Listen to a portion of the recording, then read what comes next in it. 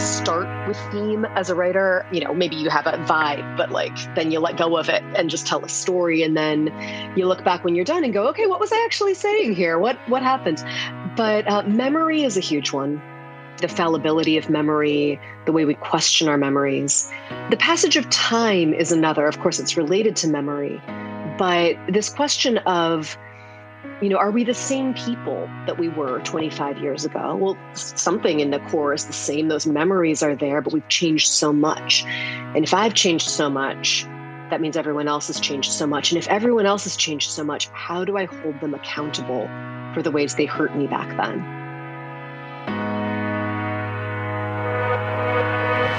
Welcome to the Friends and Fiction Writer's Block podcast. 4 New York Times bestselling authors, 1 rock star librarian, and endless stories. Join Mary Kay Andrews, Kristen Harmel, Christy Woodson Harvey, and Patty Callahan Henry, along with Ron Block. As novelists, we are 4 longtime friends with 70 books between us. And I am Ron Block. Please join us for fascinating author interviews and insider talk about publishing and writing. If you love books and are curious about the writing world, you are in the right place.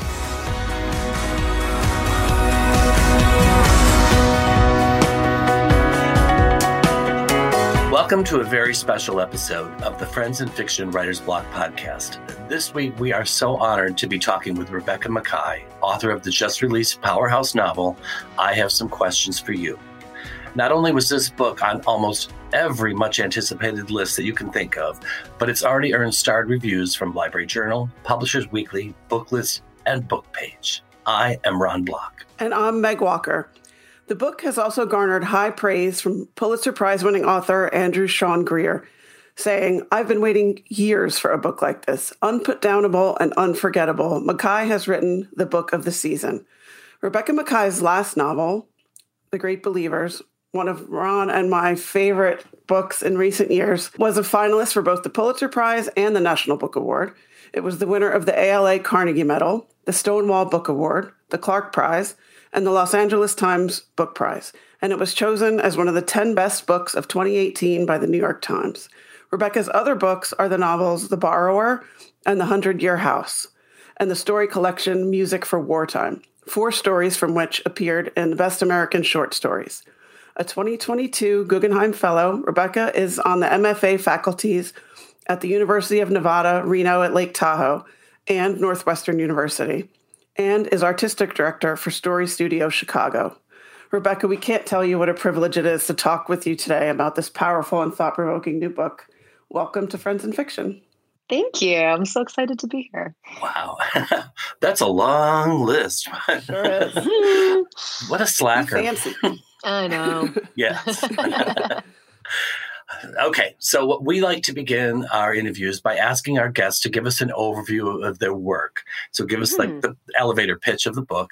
But then we'd like to dig a little deeper and find out from you what you think the book is really about. Oh, yeah. Yeah, well, the kind of tongue-in-cheek, but not really thing I've been saying is it's a literary feminist boarding school murder mystery. All of that is true. It's true. Yeah, but the basic thing is we have a woman, a 40-year-old woman named Bodie Kane, who is a film historian, and she goes back just for 2 weeks to teach at the Granby School, which is the boarding school she attended as a very adrift teenager. And while she's there, she starts, of course, thinking back on her own time, which was in the 90s, and starts to realize that the death of her junior year roommate, their senior year, it was a murder that was solved. There's someone in prison for it. And she starts to realize that some of the people on the internet who've been saying that the wrong guy is in prison might be correct. And the book goes from there. That's awesome. So what are some of the underlying themes that you are trying to tell the reader? Yeah, I mean, the themes, you certainly don't start with theme as a writer. Maybe you have a vibe, but then you let go of it and just tell a story. And then you look back when you're done and go, okay, what was I actually saying here? What happened? But memory is a huge one. The fallibility of memory, the way we question our memories. The passage of time is another. Of course, it's related to memory, but this question of, are we the same people that we were 25 years ago? Well, something in the core is the same. Those memories are there, but we've changed so much. And if I've changed so much, that means everyone else has changed so much. And if everyone else has changed so much, how do I hold them accountable for the ways they hurt me back then that made me who I am? That's a big one here. We also get into more sociological themes, wrongful incarceration, the rigging of the criminal justice system, perfunctory police investigations, all those things.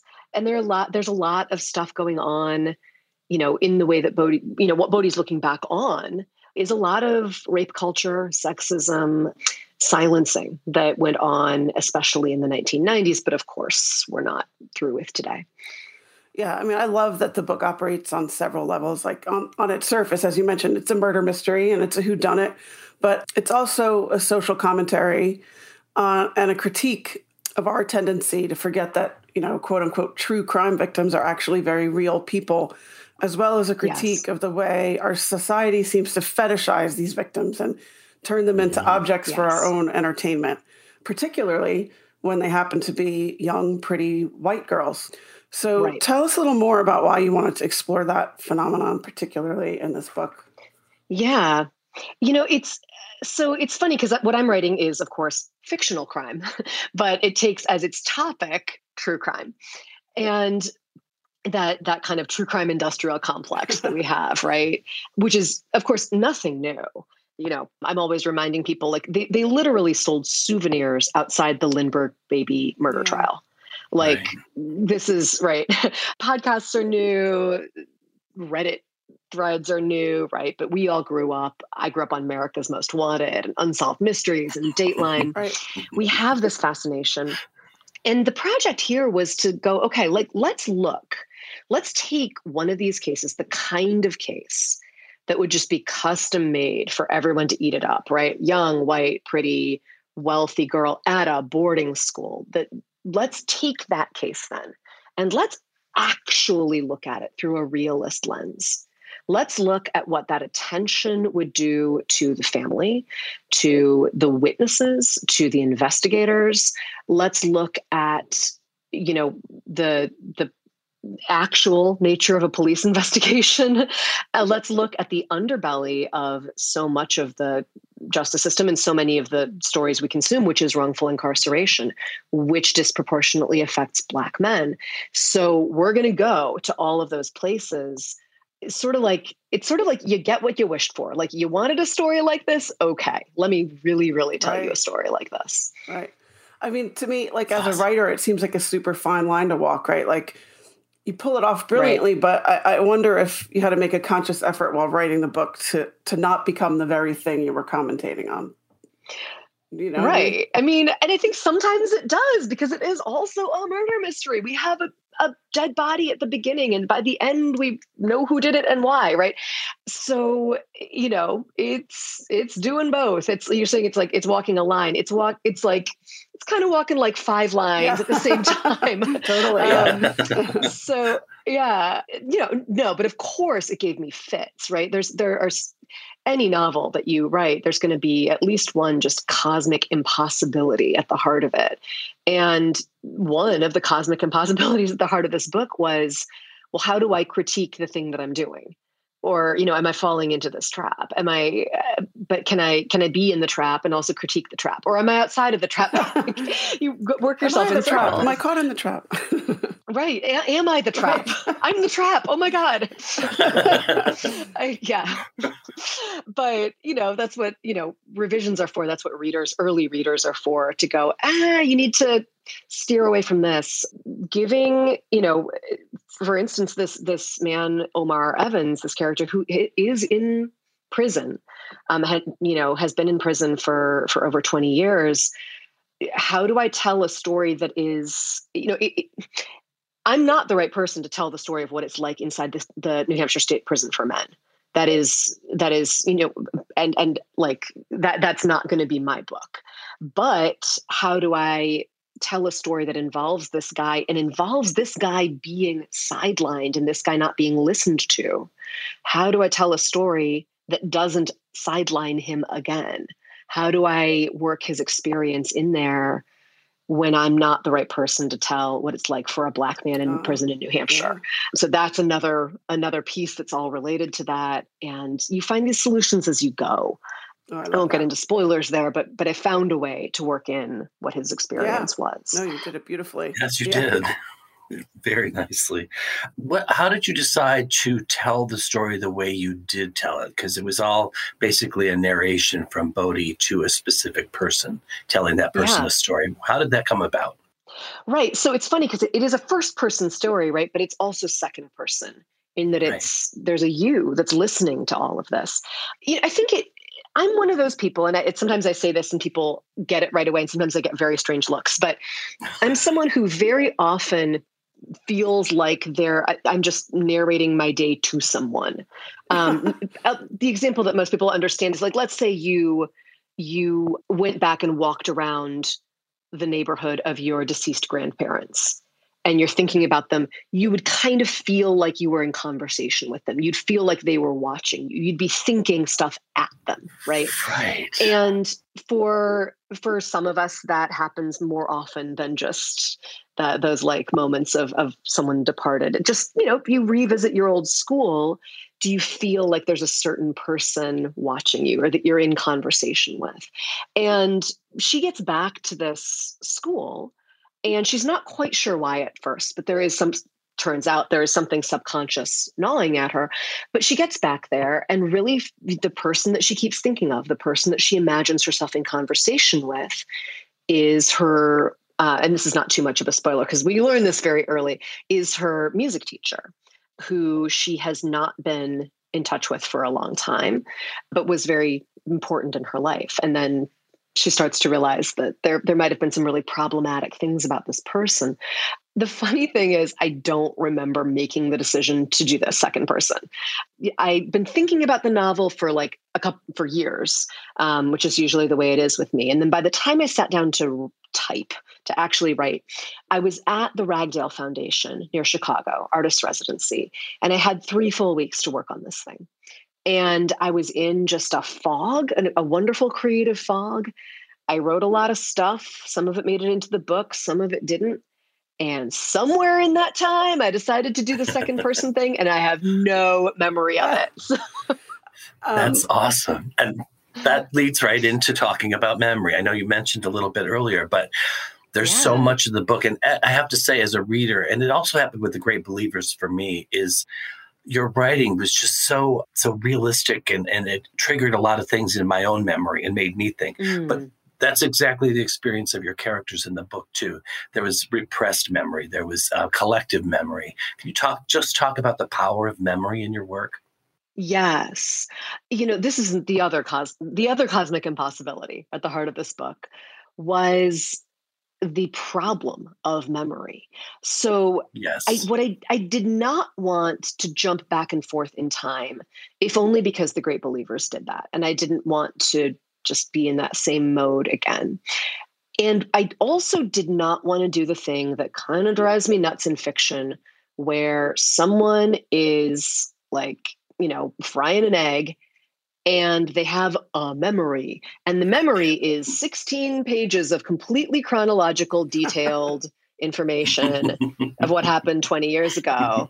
And it's like, yes, the sky looked like this that day, and I scratched my left earlobe, and what?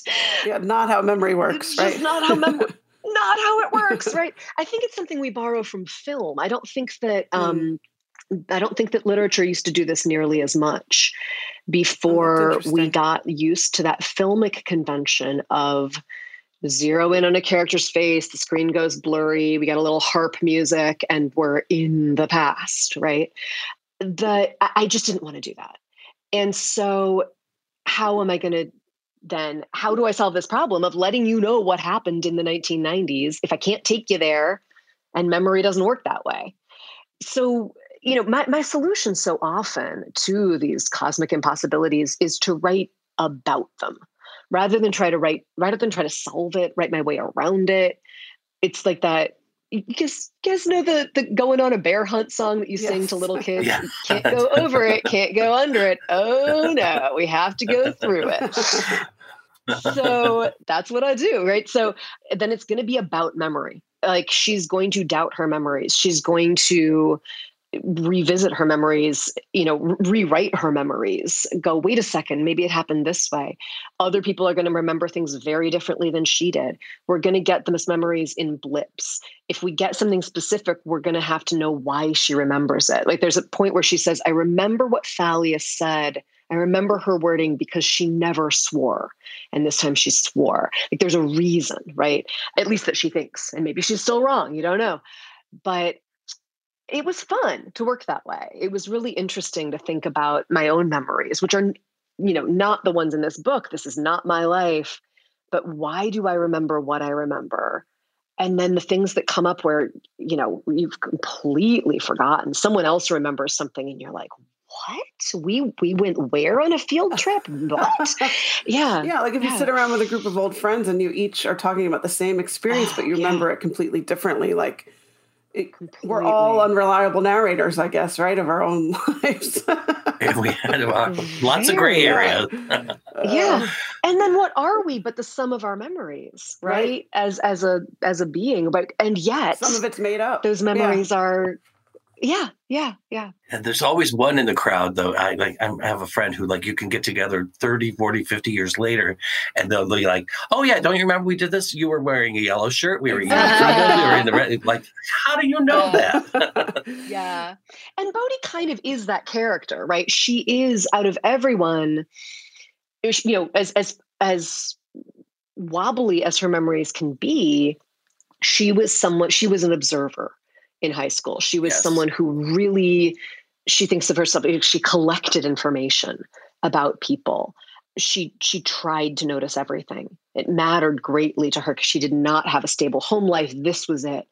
And so she is that person. And yet even so, and there's so much, it's not just memory, but things she just misunderstood, things she missed, things she didn't get at the time. Huh. Yes. Well, I'd love to talk a little bit about the journey to publication for this new book. I have some questions for you. Because as we mentioned in your intro, your previous novel, was a finalist for the Pulitzer, the National Book Award, such a smash breakout success for you. So I'm curious if you felt pressure coming off such a critical success last time and how you dealt with that as a writer and how your publishing process might have been different this time around following such a breakout. Yeah. Yeah. I mean, I wouldn't say pressure. I came to terms early with the fact that all of my books are very different from each other. I don't work in a certain mode. I mean, it's all me. It all sounds like me, but they're very different stories.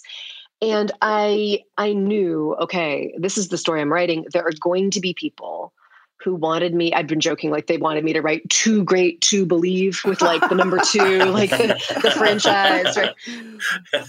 Or another tragedy, another just really, tissue heavy book. And that's not what I'm doing. And there are people who aren't going to like that. And I can't worry about them, right? They can find something else. They should read other stuff about AIDS. They should read other stuff about, the art world. The art, right. The other things that are out there. So mostly, honestly, I felt this as kind of validation and license. Oh, I love that answer. That's great. Good. You worry, especially as a woman, you really worry about being taken seriously. And my first 2 novels, there were some reviews that did take them seriously. And there were others that were kind of a pat on the head, isn't this cute? And it's frustrating. And now, the risk I'm taking, I'm writing a book. It's not YA, but it is about boarding school. It's a murder mystery. It's all these elements that I would have worried would lead people to not take this book seriously. But because I was being taken seriously already, it made it that much easier to just go, okay, I can write this thing. People will they'll take it for what it is. Maybe not everyone will take me seriously, but if they see my bio, they're going to read the book in a certain way. They're not going to go in assuming I wrote some cute half YA thing that isn't that would be a great book, but it's not what I'm writing. Right.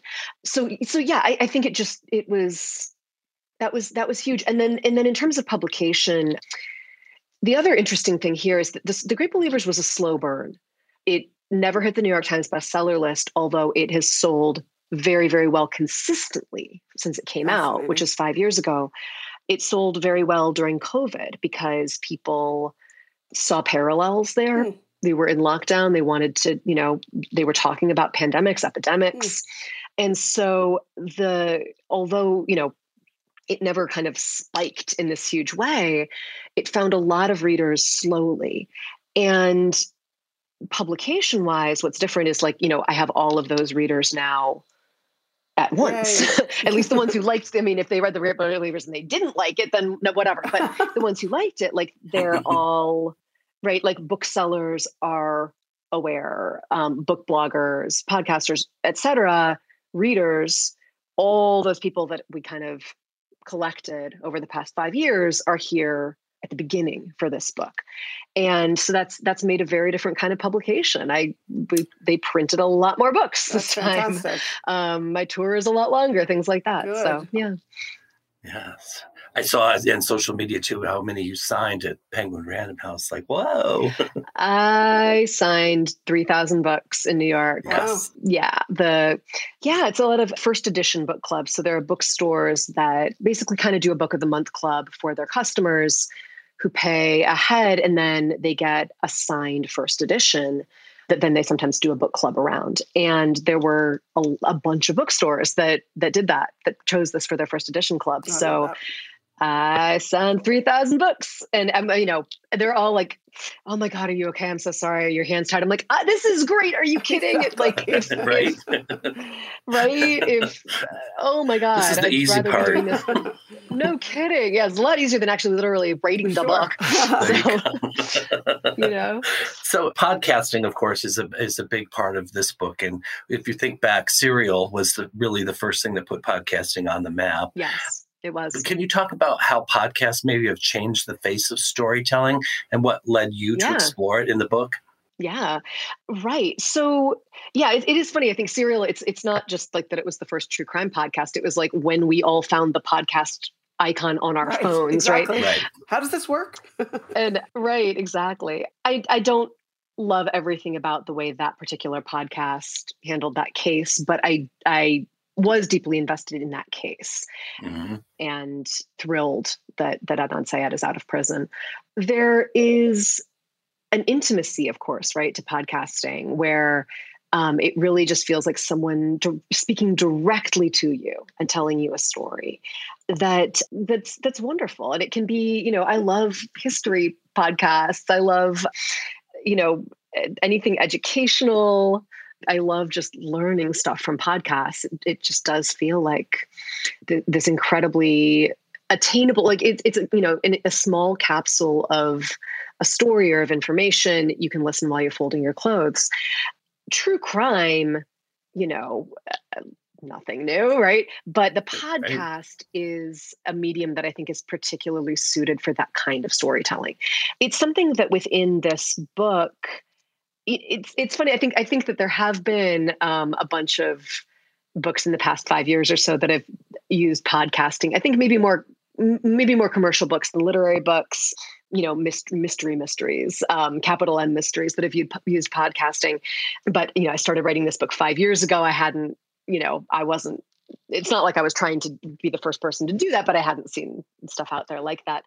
And it felt like if I'm going to tell a very realist story about this kind of case, podcasting, Reddit boards, Twitter, those things all need to be part of it, because that's really how these things, you're talking about a case that completely captures the public imagination.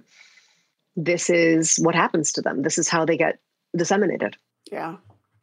So let's talk about your research, because there had to be for you, as the writer, like for Brody in the book, an unbelievable amount of crawling down rabbit holes to research the book. So in addition to podcasts, you also cover cancel culture and our obsession with true crime, as we've talked about. And you also tackle systemic racism and wrongful incarceration. So did you have to do any particular research to get all of those things right? Yeah. Boarding schools, no, because I know that I live on campus at the boarding school where my husband teaches. I know this world really, really well. But yes, the New Hampshire legal system, the New Hampshire carceral system, those were the big ones. I was so fortunate that someone hooked me up with this woman who was working as was until very recently a public defender in New Hampshire, and was willing to Zoom with me and read pages and give me just all kinds of incredibly helpful information about the way these things really work. Because I didn't want the Perry Mason version. I didn't want to misrepresent. Not only you don't want the lawyers rolling their eyes at what you wrote, right? But I don't want to misrepresent the impossibility of getting a retrial. I'm talking to this woman about, how hard is it to get a retrial for murder or whatever in the state of New Hampshire. And she's like, well, we got there once in like the state, like there's been one thing that came to retrial in the state of New Hampshire. She was the one who did it, but in the past, 100 years or something like that. These things, you can have actual DNA evidence that someone else did it, and that person is still not getting out of prison, despite what TV is going to tell you. Or it'll take 3 decades to get them out if you eventually do get them out, and then you've ruined somebody's life. It's insane. It's crazy. Right. Yeah. Oh, you're 65. You're free now. Have fun. Enjoy. Yeah. Yeah. But so that was a ton of research. And then there were things like rowing crew. I've never rowed crew. I'm a kayaker, but I've never rowed crew. So I had, a couple people I needed to grill. I had the hardest time because it's like what seat you sit in, they're numbered, and who's behind who and which direction it's going. It's like this is all its own. It's like its own language too. Rowing crew, like everything has a weird name. Yeah. Right. So yeah, little things like that. Emergency medicine comes into the book. I needed a little, help on that. Sometimes it's very often reaching out and interviewing someone, but sometimes it is something like, speaking of Reddit, going on Reddit boards where people are talking about life in prison and maybe asking your own questions. But just, a lot of these things have already been asked. People saying like, what was the hardest adjustment for you to life in prison? And all these people who've been incarcerated answering those questions from personal experience. So, the research isn't always someone that I end up being able to thank in the back of the book, but it's the glorious age of the internet. So often a lot of it is out there already. That's great. So you mentioned boarding schools, and I know that boarding schools have been a big part of your life, but also that you worked really hard to not connect any of your own experience or memories or people in the book. Talk about that process. Did you have to tread carefully? Did people still come up to you and go like, hey, that's me? Well, I mean, the book's only been out for 5 days now, so we'll see. I don't think people not necessarily have gotten through it yet. I'm very careful in the author's note, among other things, to be like, hey, it should be really clear that Bodhi, if you knew me in high school, Bodhi is not me. And I hope it's equally clear that no one else is you. But people love to see themselves, no matter what you do. People are like, oh, I told you that. I don't know if I ever told you that I have an aunt, Marjorie, and you named a character Marjorie. Was that about my aunt? What the hell are you talking about? So the school that I know is here in Chicago. This is where things get complicated. The school where my husband teaches, where I live, is also the school that long before he was here, I attended as a day student. So I live at my high school. Okay. Which is surreal. I'm definitely not the first person to do that. A lot of people who teach, in fact, at boarding schools are alumni of that same school or of another boarding school. So this is not a completely unique situation. I don't teach here. I just live here, which is a little different. But I needed to make sure that this was different in every way. One of the reasons that the teacher who's kind of central to this story is a male music teacher is the only music teacher at my high school was a woman.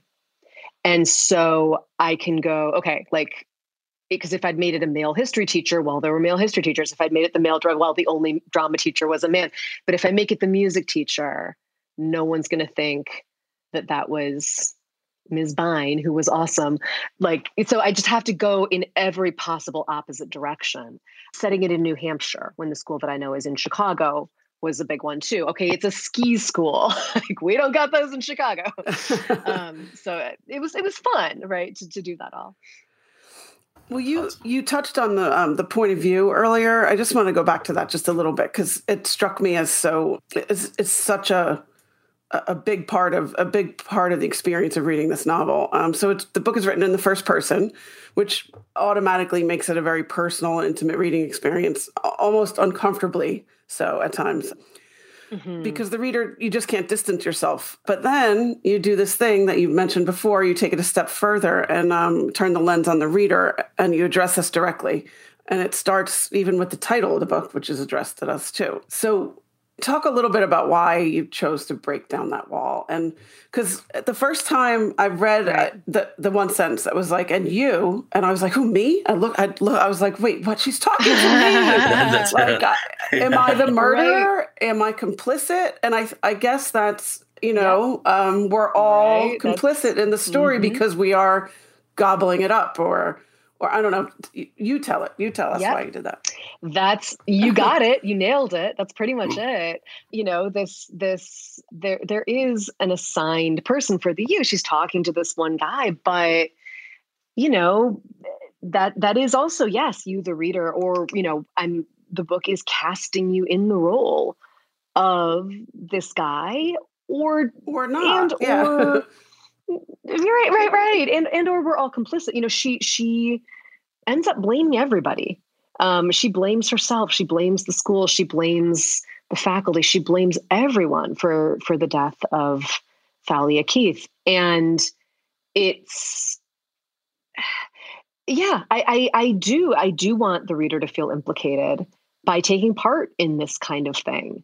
I'm not saying, hey, it's bad to be interested in mystery, or it's, how dare you pay attention to true crime? It's just, hey, we're all part of this. Yeah, you don't get off the hook. It's a little bit of a trip. It's a trip as a reader, and that's what Bodhi's realizing too. Yeah, you just feel you feel part of it. Bodhi's realizing, she's realizing that as much of an outsider as she felt like, she was a part of this school. She was a part of this rape culture. She was a part of the institution of whiteness. She's part of all of these things, whether she wants to be or not, that do damage. And she's part of the true crime industrial complex, and we are, we're part of, many of these same systems.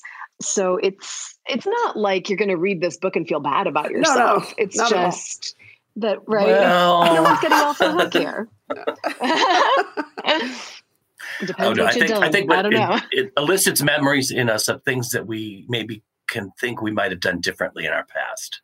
I think triggered. That's part of what I was talking about with the triggering. It's like, ooh, I should not have done this. Like there was, I think that there's somebody who you joined in calling somebody a name or something that you realize now was very hurtful. Was very hurtful for them. And That's the thing. Because she took part in stuff.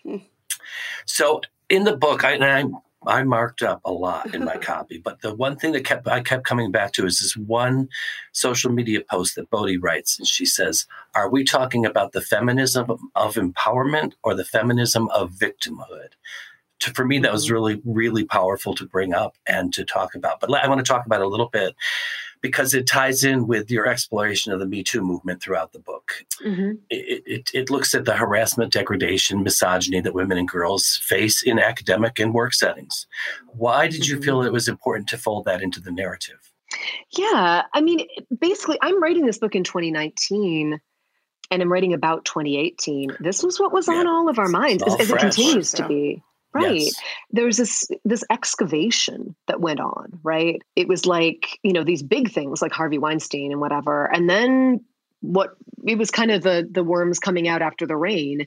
Like, whoa, look at all this stuff that that came out, including very little things, including, just hallway harassment in middle school, whatever, right? Yes. That really, really gets to people and wasn't okay. And we're not equating it with Harvey Weinstein, but it's still a thing. And then things get complicated where there are situations like the story about Aziz Ansari, where a lot of people went, oh, hold on. That's not what we're talking about. That's not the same thing. Yeah. I don't know. Did that cross? That whole story really bothered me too. Bad date, but yeah, it was a bad date. And does he come off like a great guy? Yeah. No, but should we crucify him, try to ruin his career over it? No, also, right. And it felt way too voyeuristic. Like, I don't know why any of us need these details about anyone else's horrible date. Me Too became a license to share every bad memory you ever had. And right. It I don't know. To me, it had the effect of if you're equating that with Harvey Weinstein or Bill Cosby, like it makes it all seem dumb, and we shouldn't do that. But anyway, that's exactly. And then we get people going, "Oh, cancel culture." It's like, well, no, like Matt Lauer needs to literally be canceled. Totally. Like, yes, absolutely. Right. Yeah. Right. And so that those contradictions, and the book is not coming down with any thesis statement on this, but no. I have in here, the whole spectrum. Someone was murdered on the one end. In the middle is like this guy who thought it was really funny to sexually harass Bodhi throughout high school. And on the other end, we have, these things coming out. I don't think this is too much of a spoiler, but about Bodhi's ex-husband on Twitter, where she at least is going, well, I don't get it. Like, what? So you didn't get along, so you broke up. Why do you need to cancel my husband over this? Some readers might agree with the woman who's, would say, yeah, no, that's bad stuff. But for Bodhi, that is on the like, this isn't a thing end of the spectrum. It's all in there. And I need it to be. I don't want this book to be like, making one statement. Yeah. I need it to contradict itself. I need it to be in that tar pit, just getting mucky. Yeah, it's nothing but all gray areas, right? I mean, it's not like you can set out to solve Me Too and cancel culture and everything, because it's all murky. Right. And of course, some of it is not a gray area, course, right, but so much, right. But so much of it is, and it's hard on something, someplace like Twitter, it's hard to get into that gray area. It's much more, you got to make a statement. You got to be pro or con. Right. You got to say, engage in a flame war. Yeah. Right. And we just don't have a lot of space for nuance. Right.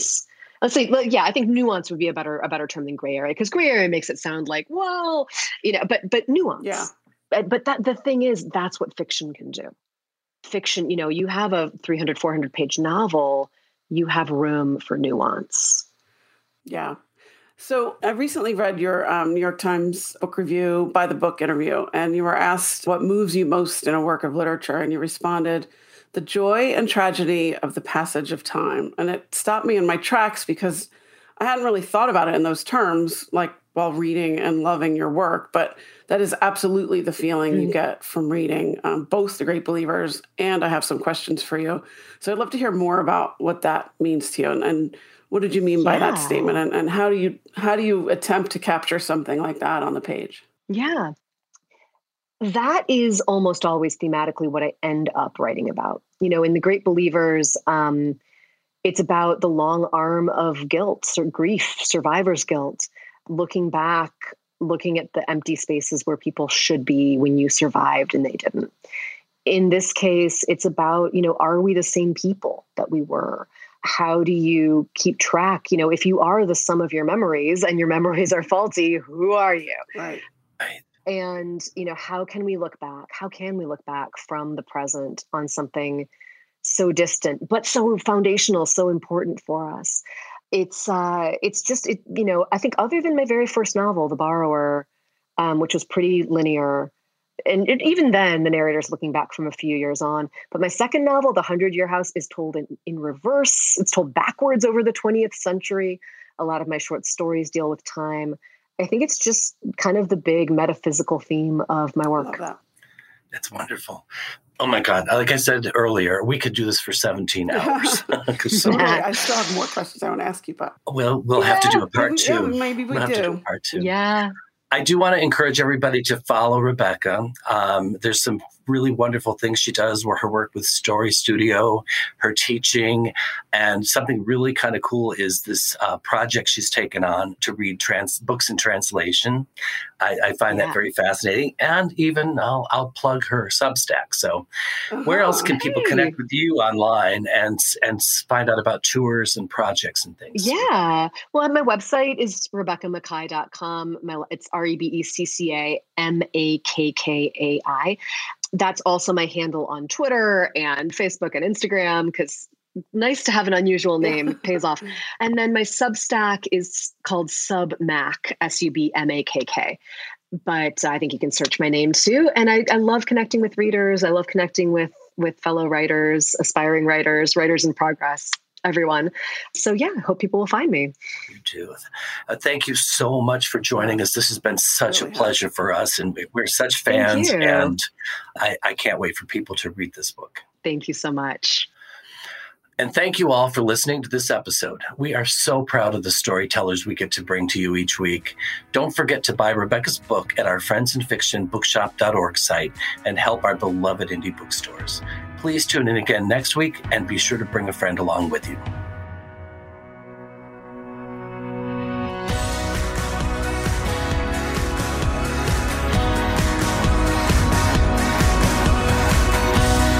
Thank you for tuning in to the Friends in Fiction Writers Block podcast.